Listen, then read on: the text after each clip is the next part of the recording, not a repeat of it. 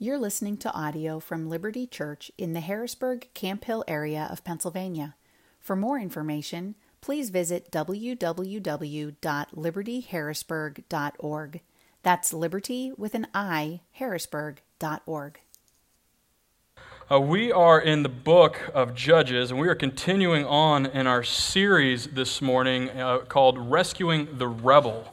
We'll be in Judges chapter 4.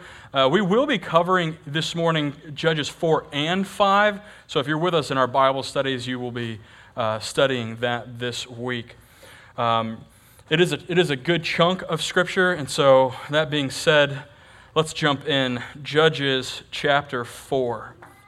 That'll be on page 203 in the black hardcover Bibles if you have those, the ones that are around your seats. Judges chapter 4. And the people of Israel again did what was evil in the sight of the Lord after Ehud died. And the Lord sold them into the hand of Jabin, the king of Canaan, who reigned in Hazor. The commander of his army was Sisera, who lived in Harosheth Hagoyim. The people of Israel cried out to the Lord for help, for he had 900 chariots of iron, and he oppressed the people of Israel cruelly for 20 years. Now Deborah, a prophetess, the wife of Lapidoth, was judging Israel at that time. She used to sit under the palm of Deborah between Ramah and Bethel in the hill country of Ephraim. And the people of Israel came up to her for judgment. She sent and summoned Barak, the son of Aboim, from Kedesh Naphtali, and said to him, "Has not the Lord, the God of Israel, commanded you?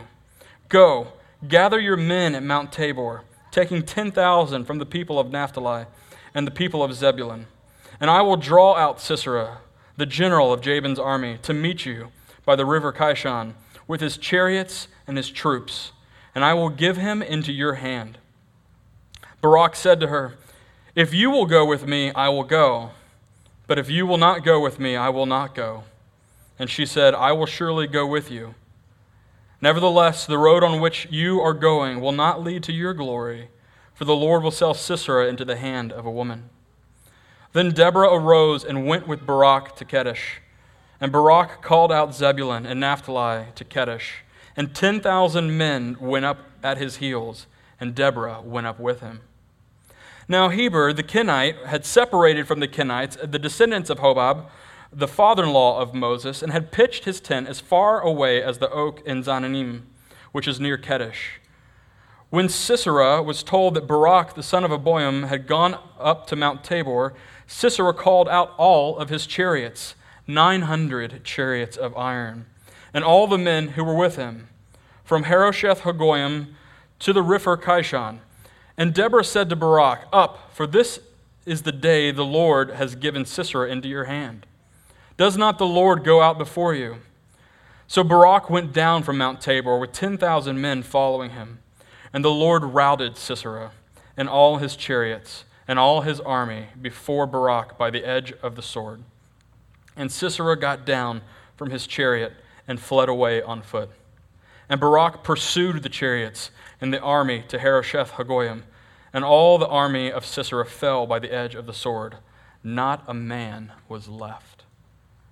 But Sisera fled away on foot to the tent of Jael, the wife of Heber the Kenite. For there was peace between Jabin and the king of Hazor and the house of Heber the Kenite. And Jael came out to meet Sisera and said to him, "Turn aside, my lord. Turn aside to me. Do not be afraid."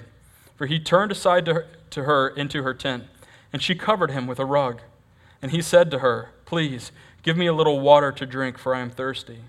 So she opened a skin of milk and gave him a drink and covered him. And he said to her, "Stand at the opening of the tent, and if any man comes and asks you, 'Is anyone here?' say no." But Jael, the wife of Heber, took a tent peg and took a hammer in her hand. And then she went softly to him and drove the peg into his temple until it went down into the ground, while he was lying fast asleep from weariness. So he died. And behold, as Barak was pursuing Sisera, Jael went out to meet him and said to him, "Come, I will show you the man whom you are seeking." So he went to her tent, and there lay Sisera dead with the tent peg in his temple. So on that day God subdued Jabin, the king of Canaan, before the people of Israel. And the hand of the people of Israel pressed harder and harder against Jabin, the king of Canaan, until they destroyed Jabin, the king of Canaan. And at the end of Judges chapter 5, it says this, and the land had rest for 40 years. This is the word of the Lord. Thanks be to God. Let's pray. Father, Lord of the faithless, Lord over your covenant people, Lord over all the nations, we ask that you would teach us from your word today. Give us wisdom, give us eyes to see and ears to hear. Show us your ways that we may walk in them. Amen. This morning, as we look through Judges chapter 4, and really Judges chapter 5, we're going to look at three aspects of this narrative given to us. And just so you guys know, Judges chapter 5 is actually kind of a poetic retelling of Judges chapter 4, whereas Judges chapter 4 is more narrative, Judges chapter 5 is poetic. It's actually referred to as a song, the song of Deborah and Barak. Okay, and it was, we don't know if it was a duet, if it was a ballad in ballad form, or if it was more like a rap battle style, because, the Hamilton influence is really strong right now, so it's probably something close to that. But the text is silent on the form, but we do know that it was a song. But the 3 points that we will explore today in our time are folly, faithfulness, and final glory. And again, yes, we are alliterating like no one's business. Let's start with folly. Folly. Sin is foolishness. It's folly. Sin promises something, and always promises something it can never deliver. Sin is also evil in the sight of the Lord. And yet, for some reason, we've parsed sin out. We've parsed sin away from evil. In our modern sensibility, we don't always think of sin or activities of sin as evil, but we will think of evil as sinful, right? But we've kind of downplayed sin. It's not evil. It's not evil if I do that. It's not evil that I, cheat on my taxes. It's not evil that I, would lie about this thing. That's not evil. It's just, it's wrong, but it's not evil. No, God sees all sin as evil. Anything that runs counter to his holiness is evil, as something that God needs to deal with his righteous retribution. And so we see again in this downward spiral of Judges that again Israel did what was evil in the sight of the Lord after Ehud died. To give us a little bit of perspective of this spiral, because it's really easy for us to read these things in succession so quickly, right? The first oppression that we see in the book of Judges that Othniel helps deliver Israel from was an 8-year oppression. Okay, and then there was 40 years of rest. And then the second oppression lasted 18 years, and Ehud came in and was the deliverer, the judge, and gave the people of Israel 80 years of rest. So up to this point, we've seen 146 years of this cycle playing out. Before we even jump into our text today, 146 years, that would put us, if our text started today, that would put us back in 1876. You guys remember 1876, right? It was that really, contested election year between Rutherford B. Hayes and Samuel Tilden, and it came down to one electoral college vote. It was like it was yesterday. We all remember 1876, right? Yeah, you didn't even know Rutherford B. Hayes was a president.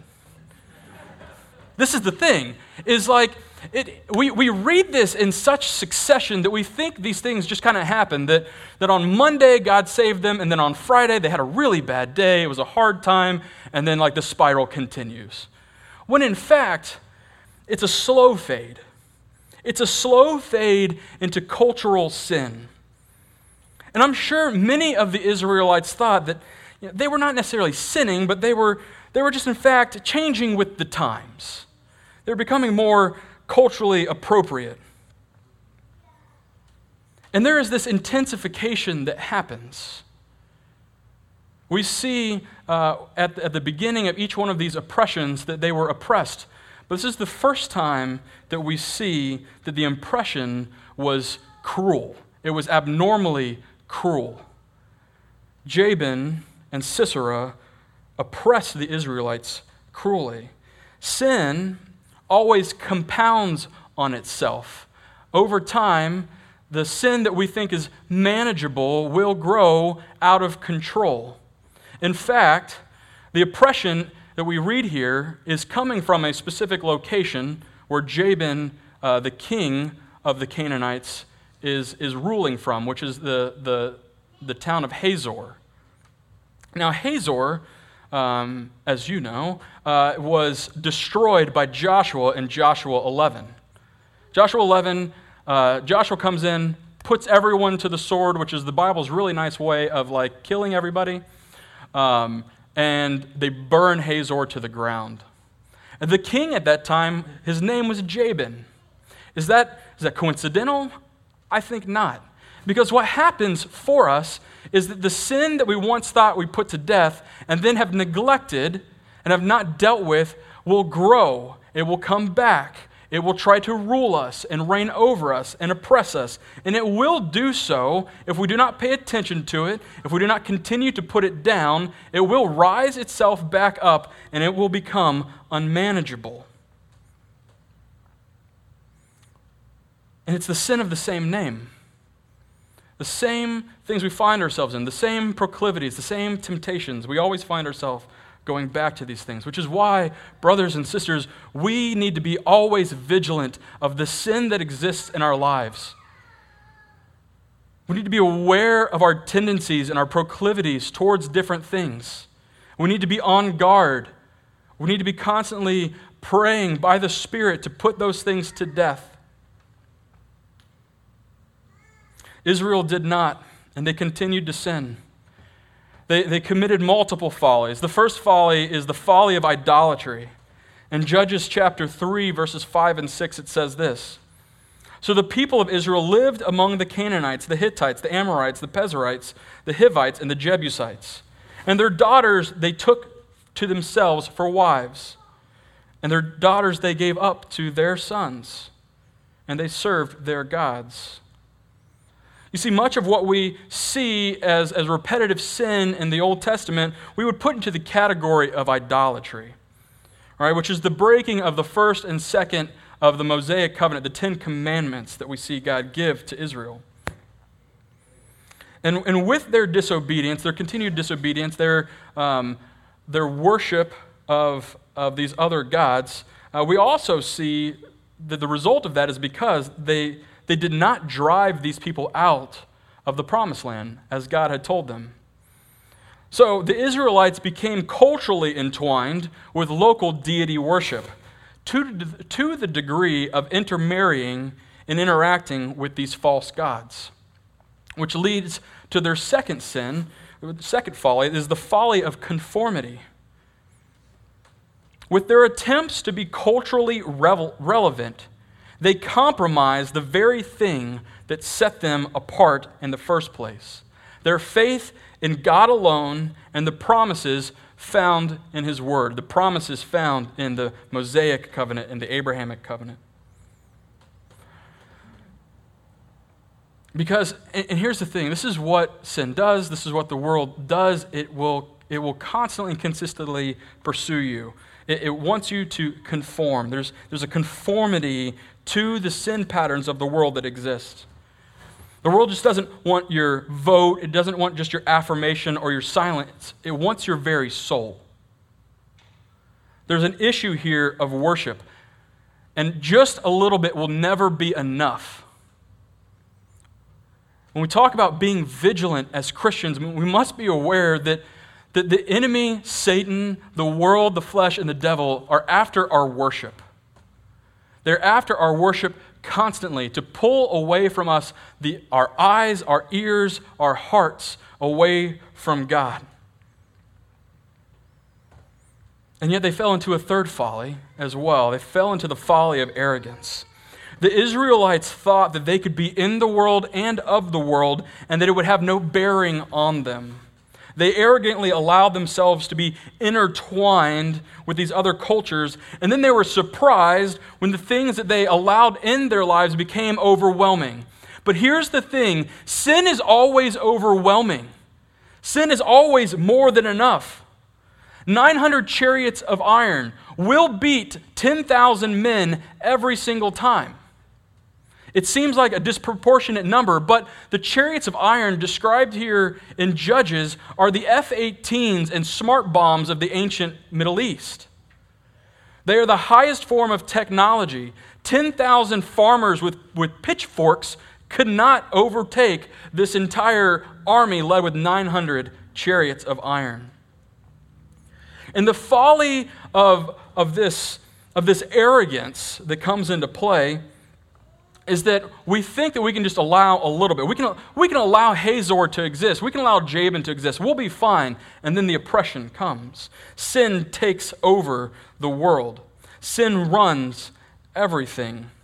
Without the Spirit, through the blood of Christ, it will completely overtake you. Charles Spurgeon, the great English preacher, said it this way: "Look at the evil of your heart. You can never conquer sin by yourself. Remember the sinful pleasures and temptations of the world that besets you. You will be certainly allured by them and led astray."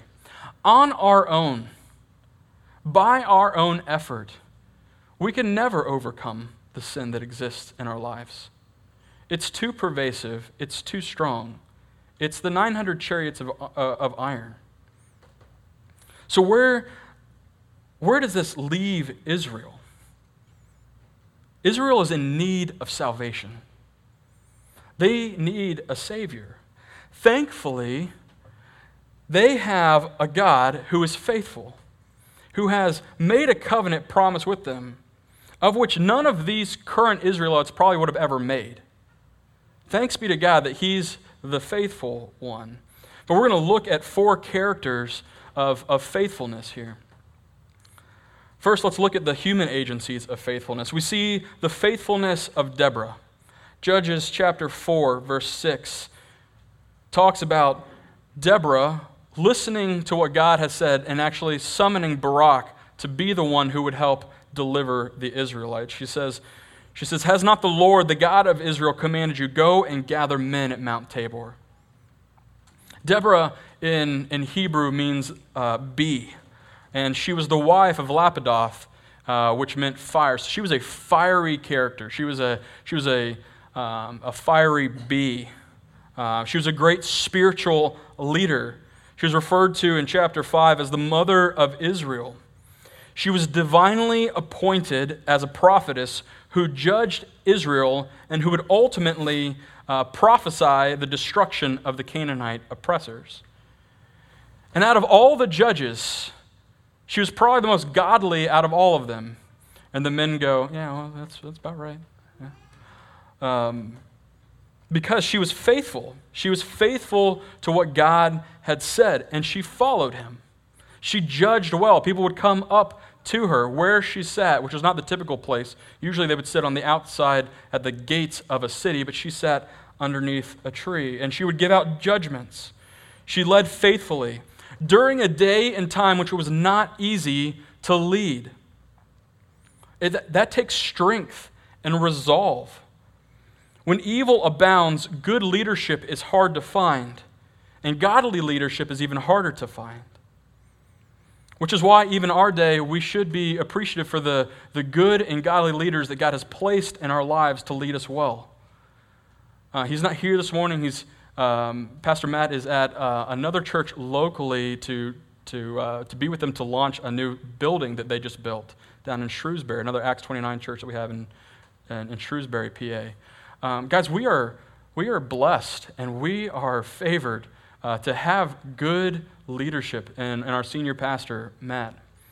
And so let's appreciate the good gift of good leadership, of people who are not willing to compromise on the Word of God for the approval of men. We should be grateful for that. Just as a side note, October is Pastor Appreciation Month. Do something nice for Matt. It's coming up. He likes candy, so I'm told. But good leadership is hard to find. In hard days, it's even harder to find. There was another faithful presence that we see here, the faithfulness of Barak in Judges 4:8. Barak says to Deborah, "If you will go with me, I will go. But if you will not go with me, I will not go." And there's tension as far as the interpretation of whether or not Barak was a faithful presence or he was had a weak faith.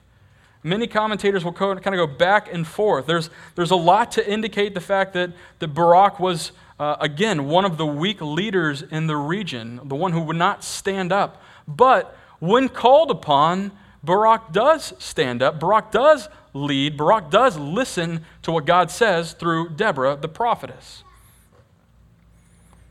And some commentators would say that in his response to Deborah, he is actually echoing his faith in God. If Deborah is God's representative, if Deborah is God's mouthpiece here, he would want Deborah to be going with him, to give him wisdom, to give him good counsel as he enters into this battle that, let's be honest, he knew he was going to lose. I mean, if you look at just the pragmatic pieces to it, 10,000 men versus 900 chariots of iron, he's losing that battle. But he did what God commanded of him. He would be remembered in Hebrews 11 with the great men of faith. He also must have been a man of good character for him to rally 10,000 Israelites to fight against these forces. Or at least he was a really great speaker. He was a great orator. Maybe he convinced them to lay down their lives for the sake of Israel's redemption. And it's ironic that the bee's sting here would be lightning, which would strike with stunning accuracy. Barak means lightning. And so this lightning would come down. It would be sent down from God to strike against Jabin and Sisera. We see the faithfulness of Jael, right? Jael's actions would earn, today, like a PG-13 rating for violence in any movie, if you were to kind of recount what she did. She entices the enemy, Sisera, into her tent, pretending to hide him, to only, in fact, give him what would be the world's most painful and splitting headache. It's a dad joke. It's bad. Yeah, you can boo if you need to. All right. We don't know much about Jael's actions or like the reasoning behind, like the why in her actions. Could it be that she was an opportunist? She saw an opportunity to kill this oppressor of people, and so she lures him into her tent, and she takes the tent peg and does her thing? Or could it be that she was actually a faithful worshiper of Yahweh? She comes from the descendants of Moses' father-in-law. And we see through the account in the Exodus that Moses and the interactions that he has with his father-in-law could potentially mean that that entire line, the Kenites, worshipped God. They just lived in tents. That's just kind of how they proceeded to live. So whichever the reason was, we do see that Jael was faithful to what Deborah had prophesied and what God had promised, even if she didn't know it herself. The final piece of faithfulness, and I would say is the most important, is the faithfulness of God. God is always faithful to his covenant, which is his word. We have previously seen through his covenant, the Mosaic covenant given at Sinai, the Abrahamic covenant for a Savior, and he is going to keep his part of the covenant, his part of the agreement. Regardless of what Israel does, he is keeping his part of the covenant. And it may not look that way. There's 20 years. Now, there's been 146 years, and 26 of those have been filled with oppression. And here we have another 20 years that's even more cruel. And sometimes we can look around, and I'm sure the Israelites looked around and they were like, this is unusual. Where is God? Where is God in all of this? Where is God in the difficulty and the trial? And it was a difficult time to live in Israel. Chapter 5, verse 6 says that people didn't take to the highways because they were too scared to go on the highways. They went on the byways because they thought that they would either be robbed or killed if they went on a main road. It was a time of weak men and a lack of leadership. In chapter 5, verse 8, there was no one who was willing to rise up against Sisera and Jabin. There was no leadership. No one would get the shield and the spear and fight against oppression. It was a lot easier to just continue to conform and be ruled over. But we know in God's holiness that God is faithful to deal with sin, and He will and does, as we see here in Judges, deal with sin. Now, this is both a good thing and a terrifying thing. It's a good thing because God deals with sin. It means that He is holy and just and pure and lovely. And He will deal with it. We love the idea of God punishing sin. The terrifying thing is that we're sinful. Hello. We want God to be just, but we just don't want Him to be just when it comes to our stuff, our sin, our activity. But God is faithful and just, and He is holy. He is holy, and He is just, and He is faithful to give them a prophetess and a deliverer. Because we see that even though the people of Israel were faithless, God is faithful. And that's true for us today. God is faithful. And God will, as you'll read in chapter 5, and please read chapter 5. If you're in Bible studies this week, read through chapter 5 together. If you're not in a Bible study, read through chapter 5. It's a great theological understanding of chapter 4. We will see through these actions that God will receive the final glory. That all the things that are happening behind the scenes, God is orchestrating to produce the kind of conclusion to the story that He desires. The deliverance of His people. Spoken through the prophet Deborah, enacted by Barak, and finalized through the tent peg of Jael. But this would not be to their glory, it would be to the glory of God. You see, God had orchestrated this. What we don't see in chapter 4 is we don't see how God was moving pieces around. What we see in chapter 5 is kind of a peek behind the curtain, that God enables Deborah to speak these truths. He selects her, He gifts her, and gives her His word. Then God strengthens the faith of Barak to go and take 10,000 farmers to fight against a military power. And that God draws out Sisera. God is the one who alerts Sisera to the impending attack and brings him out. And God confuses the Canaanites. He confuses Sisera and his army at the perfect time.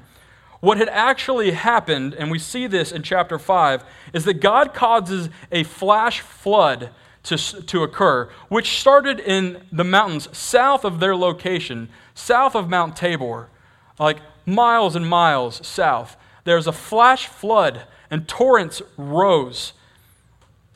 And that water rose and went down into this valley. And what happens when you have a wet and mucky and muddy ground and big, heavy iron chariots? The chariots get stuck. And all of a sudden, the engine to this military force, this military power, is stuck in the mud, which puts all of their men on foot. Job 38 tells us this. Who has cleft a channel for the torrents of rain and a way for the thunderbolt? Who set these channels to be just where they needed to be, to move in the direction they needed to move in? Who was the one that turned on the rains and caused the mountains to push this water down at the right time, when it was necessary? When Sisera thought it would be an easy attack, he went through an area which should have been dry, but God caused it to be muddy and wet and took away his opportunity for a victory because God had decided before they even left his home that Sisera and his army would be defeated. God will get the final glory, despite how man thinks he contributes to it. And so we compare and contrast here a little bit chapter 4 and chapter 5, what man thinks he's done versus the reality of what God has done. You see, man thinks that evil men have taken over, when in fact God is giving his people, selling his people into the very sins in which they are committing. He's giving them over to their sin. Man thinks that strong leaders arise by happenstance or opportunity, that Barak decides that he wants to go and lead, that Deborah decides that she wants to be the judge. But actually God appoints these leaders to rescue his people. Man thinks that Sisera's army got stuck in a flash flood by chance. It was just a miscalculation, when in fact God knew when and where to call down the rain and open the earth to trap the army. Man thinks that Sisera escapes and he finds shelter in an ally. But God had long ago, through the Kenites, revealed himself to them so that one day a daughter of the Kenites would put a tent peg through their enemy's head. And a tent peg was used. Man thinks that a tent peg was used to save the Israelites from their sin, when in fact, God is just foreshadowing the fact that another peg, a nail, 3 nails, would deliver God's people from their truer enemy, sin, through the crucifixion of his Son, Jesus. You see, God will and does get the final glory. Christ has the final victory in this life and the next. Christ has the final victory over the course of human history. Nothing is a surprise to God. Nothing in your life is a surprise to God. Our salvation wasn't some chance opportunity.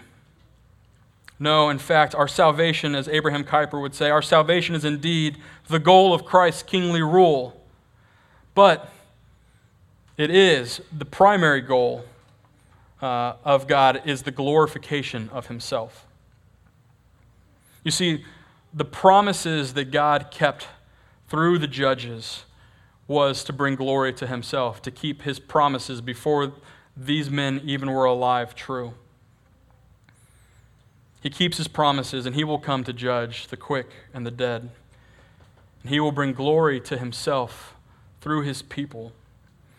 So, as chapter 5, verse 10 would tell us, we need to recount the goodness of God. We need to recount the glory of God. We need to say it again and again and again to remind ourselves that our God reigns. It says this, "Tell of it, you who ride on white donkeys, you who sit on rich carpets, and you who walk by the way. Everyone tell of the goodness and glory of God and how he has saved his people." Thanks be to God that we, like Abby was saying, can tell our children. No, God doesn't tire of forgiving our sins. He doesn't tire of forgiving us. Look at Jesus. He doesn't tire of forgiving our sins. He put our sins on the cross. He separates them as far as the east is from the west. And we can trust God. And we ask that you trust God and tell of his goodness. Remind yourself of his grace and live that out in a way that is faithfully present. Let's pray. Great and mighty judge and ruler of all things, we give you thanks for you are faithful amidst our folly. You are for your glory. And God, that is for our good. We give you thanks that you claimed our ultimate victory on the cross, beating our true and greater enemy, which is sin. Through through the body and blood of your Son, Jesus. Amen. Amen. Thank you for listening to audio from Liberty Church. To learn more about our church or to listen to previous recordings, visit www.libertyharrisburg.org.